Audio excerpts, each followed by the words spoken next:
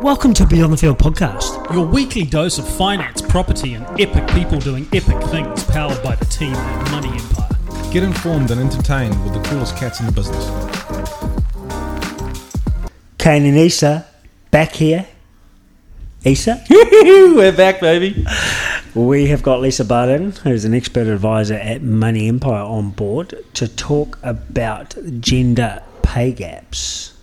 Lisa, Hello. I'm going to throw this over to you. Gender pay gap, how fair is it? I don't think it is very fair, being female and all. However, it comes down to, I think, the occupation. It also may come down to qualifications that you may have, but again, I don't think qualifications is everything. But I think a big thing going forward, me being a mum of girls, wanting to make sure we've got something in place for them, and I guess for them growing up and coming into the workforce, which is, I've still got, 18 or so years of that to come. I think putting in them and instilling in them that, for me, would be finding something that you have a passion in, and then I think that may get them a better income level, which hopefully reduce the pay gap for themselves personally. Where does it all start? Good question. Does it start in the womb? Does it start Hey, you never know. at kindy? Does it start at school? Where does it all start? I think there needs to be like such a big societal shift in the whole discussion. And I've got 4 daughters. I want them to grow up and be successful. I always am trying to surround them by great mentors and great women in and around the world, whether that's your grandma, whether that's Lisa Barton, whether it's power boss babes around the world. I always try to at least expose them to that. When I think of gender pay gap, I immediately think of the Australian Open in tennis, and always thinking back to why the prize pool was so much smaller. Big fan of surfing, and women surfers always got paid less. You look at the income that they drive from a marketing point of view, and it probably trumps the men tenfold. There's all these discussions that need to be had, but I guess I'm always myself looking for great influences. Then it comes to the point of going, and might be getting ahead of myself, but we state female CEO trumps and gets top award, where I know when I've spoken to a few, they just want to be known as top CEO.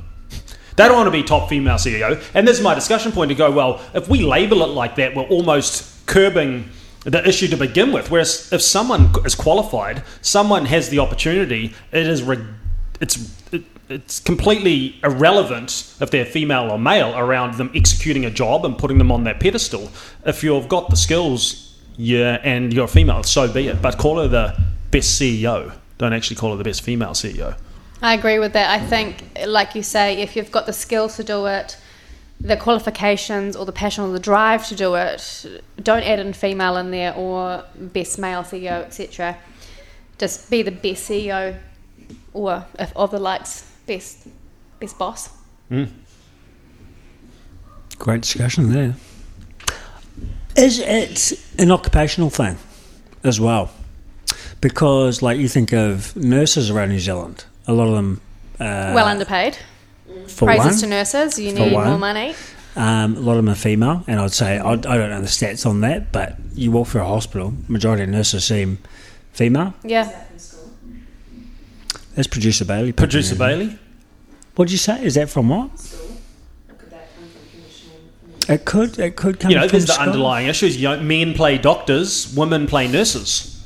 That's again back to societal beliefs from a very young age, and we're talking, kindergarten age. Is that the messaging that needs to be changed at such an early age? That is actually quite true, because my daughter, we were talking about, because my father, he is in earthworks business many years, and we pass diggers and they're like, oh look, there's granddad's digger, etc. And I was like, maybe you could drive a digger like granddad. And then my eldest, who's 5 years old, goes, no, that's a boy's job. Yeah. It totally ain't a boy job.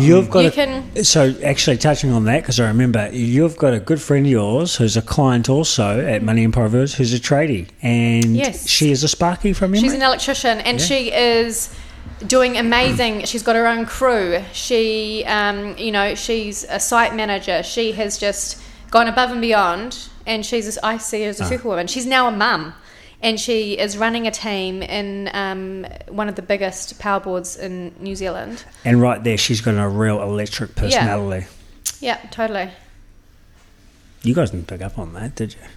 There you go. I got it. Thank you. How good? Dad jokes. How good? I know. What do you like those? Electrical electrician. I like that. So we talk about different occupations. We talk about teachers. A lot of teachers are female, from what I see, and I don't know the stats. Right. So you look at teachers and nurses, and for what they do in New Zealand for human nature, for our generations coming through, they provide so much. Nurses keep you alive, and teachers teach our generations coming through. I suppose give them a skill set to drive the economy, and they, to me, don't seem to be on, for me, fair pay of what they do for us. I agree. They're definitely not on fair pay, given the amount of work and hours and everything that they put. And with my medical towards history, I've been down that track where what nurses do, and it's incredible. Oh, there's They're the one that keep you alive when your doctor's not there. There's some huge professions that women dominate in certain areas of the industry that are completely underpaid. Remember, when you've got children, you kiss them goodbye at 8:30 and you pass them into the influence of teachers for the majority of their day. So, outside of the parents, the teachers and their responsibilities are huge and phenomenal and have such influence and impact on our young children. So, yeah, there's such questions in certain areas are definitely underpaid. There is a stat too around how women or females generally spend more money than a male on just normal life. Clothes, whatever that, all that kind of makeup, all that kind of stuff. I didn't even know this was a thing. Pink tax. I didn't even know it was a thing. What is it called? Pink tax. Do you build that into your client's financial planning? I think I might have to now for my females. But we do. We spend more on beauty. We spend more on hair. So, for likes of me, my hair, I hope my partner's not listening to this, it might be 200, 260, depending on what I want to get done. He listens to every episode. Whereas trust me. I brought him for Father's Day one year a $99 hair clipper thing, and he does his own haircut at home. It's, So definitely we spend more, and I think as a society we want to look good, feel good, and I think for me as a mum, once you become a mum, you know that you want to find yourself again. So spending that on different outfits and beauty, etc. So men don't generally go get their eyebrows done. Some may, that's totally fine, but it's more common for women. So we allocate more money to that. So we may spend more, but it makes us feel good. The other thing is that women generally live longer than males. Mm-hmm. Mm-hmm. Huge contrast to 100 years ago.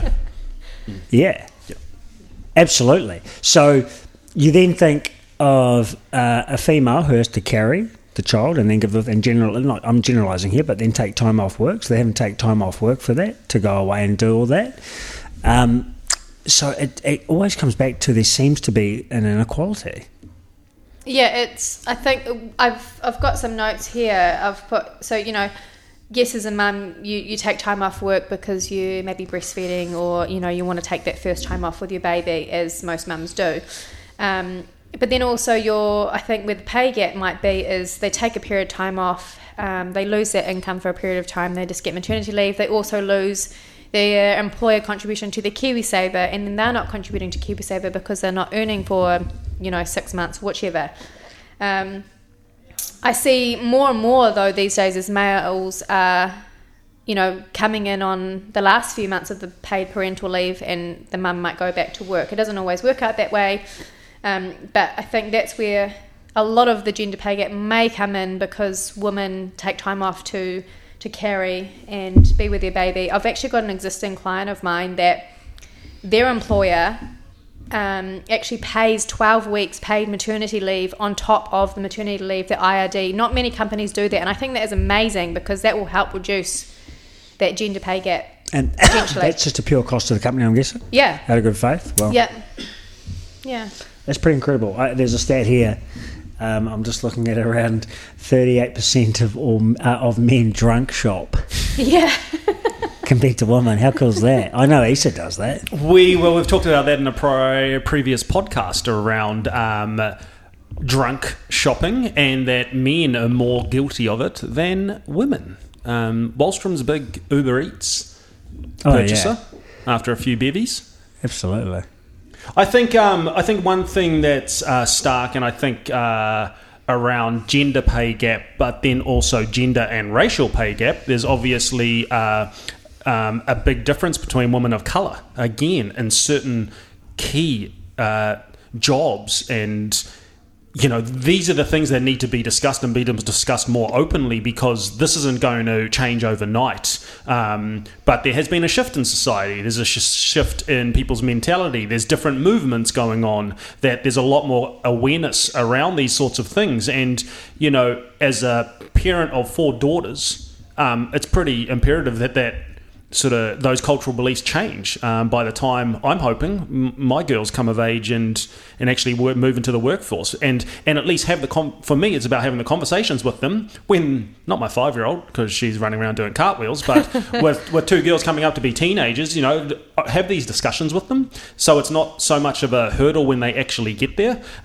Some might have way more robust discussions, but at least you sort of start talking about it at a school age to sort of prepare them for what's ahead. If we talk about some big events, we talk about COVID, right? And what, obviously, the lead up and what happened into COVID.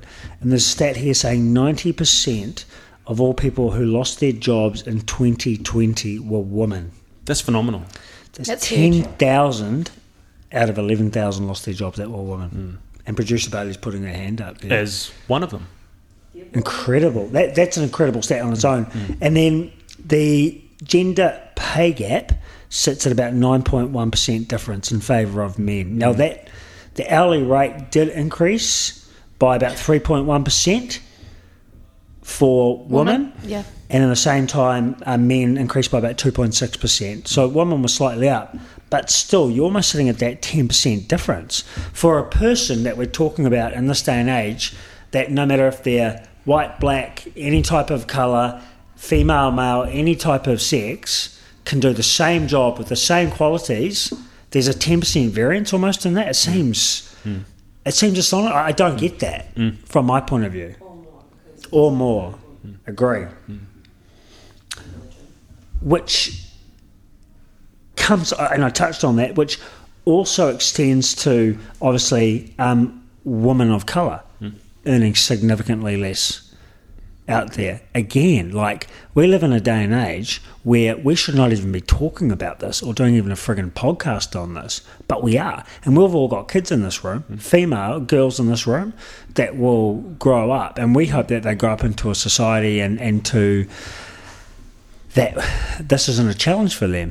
But we've been talking about this for how long? As a country and worldwide. For years, for as long as I can remember anyway, but when I came into the workforce, I think there needs to be, wherever it comes from, but a huge improvement in the employment pathways, especially for females coming back into the workforce that have taken time out of their lives to raise their babies, whether they have, you know, had 3 kids quite close together and just haven't gone back to workforce in between, or whether they've come back into work after 6 months, 10 months, a year, or whatever. There needs to be some sort of, you know, assistance, or whether that's their existing employers or something maybe from the government per se to help the get back on their feet, get them back onto a role that I guess offers flexibility, but also reduces that pay gap. Because if you've got the same skills as a male and you're doing the same role, why should there be a pay gap? I'd love to see a stat between this woman and mental health. Because you think if you're a female on the grind, doing the same as a male, going to work every day, busting your balls, probably the wrong word, You'd say, fuck that, pay me the same. busting your ass, and you're earning minimum 10% less than the person next to you because they're male, and then you're going home, how would that affect your mind? It'd be a mind fuck. Absolutely. It's huge. It is huge. Being a female and coming from that and being in, I think, an industry with it's more, previously known as a male dominant industry. And So we're talking about financial services here. Yeah. Yeah. It's being a female in this industry, I feel like I already work hard, but I feel like I've got to work that little bit harder to be seen, being a young female, and to prove myself, and also being a working mum. I'm going to throw this at you. When did you start, if you're able to share this, when did you start in banking? When I was 16. 16 right there. And you're at the coalface of people walking into the bank, asking for money, opening accounts, insurance, all that kind of stuff. Everything. And how did that, I'm probably more talking not about pay here, but you felt you were perceived in a different way? Yeah, I felt because I was a young female, pretty much just come straight out of high school, no one would take me seriously. I remember one thing was when I was getting trained into like the lending space, they said you'll be able to overcome that fear when you've gone through that life stage yourself, i.e. buying a house, i.e. getting insurance or needing insurance for yourself. Which, when that happened, it was a huge realization that, I was able to connect better with people and for more people to trust me. I think that's bullshit, I call that bullshit too. Because anyone with a skill set, not you, sorry, I just mean what you've been told here. Yeah, sorry. I was about to say, shit. That was aggressive. No, not you. I think what people perceive needs to happen. Like, you need to experience something to be really good at something. That if you think about it, in financial services, whether you're male or female, you could rent all your life, but you could be an unbelievable property advisor and financial advisor, but you've never been through a transaction. Why does it make you have to be male, female, white, black, any colour, experience a situation to actually be good at something? You don't. You don't, no. And that's that old adage. That's the old mentality of taking it back to yesteryear, where you had to be a certain person of colour age, certain person of colour of colour, certain person colour of gender to be good at your role. Would you agree, sir? Yeah, absolutely. Women that make less money, they're 2.4% more likely to have mental issues around depression and anxiety. So it's tied in to mental health and everything that we've talked about today. I often think about what is going to make a difference, and I think when bigger companies, like Xero, they do things very differently. There's a lot of equality across the board. They're very innovative around their style of work and what they do. I think that then has an immediate effect on the people, and in this case, and on women in particular. Then you see women, if they've got the right skills and the right person for the job, they're promoted to the top jobs. There's a new female principal at my twins' school, and she has a very different outlook on the past principal, who was there for 11 years, who was a male, and she's brought a new fresh voice to the table, and the kids love it. And again, there's that power woman in charge for young women at critical ages to see women in charge of the running of everything. And that's where it has this trickle down effect, is when companies do it, then the women are promoted in the right areas, the pay gap isn't in question, and then you'll see this cultural change. But we're only a fragment of the way through, and so much needs to continue. I think there's a big perception of big successful companies where the person at the top is a male, scary, pulls down the hammer, yells at people, and that a female can't have that same effect in that space. Oh, they can. Agree. Fully agree. I've slept outside many a times at my house. And I think that, again, that's starting to shift that slightly, but there's still that preconceived idea that you can't be a hard-ass bitch, at the top and pull strings. And I certainly know, producer Bailey just threw me a stat, which was quite interesting, saying that women are 2.4 times more likely to experience depression. Correct. Did you just recap on that? Sorry. I fell asleep for a bit when you were talking, which is a really good stat, actually. So where to from here? How do we solve the world's issues? Because I think around this table, including producer Bailey with her stats that she throws at two of us and we reuse them. Correct. First, in my opinion, you've got to celebrate the win of women more openly and across social media for all the right reasons. Then there's got to be that fine line between when they're doing a good job. We don't have to label it. We've just got to promote them in the right areas. If they're the top CEO or the top CFO, they're that because of their skill set. Then it becomes the norm in our language and the way we talk. Round us off from you, Lisa. What would you say?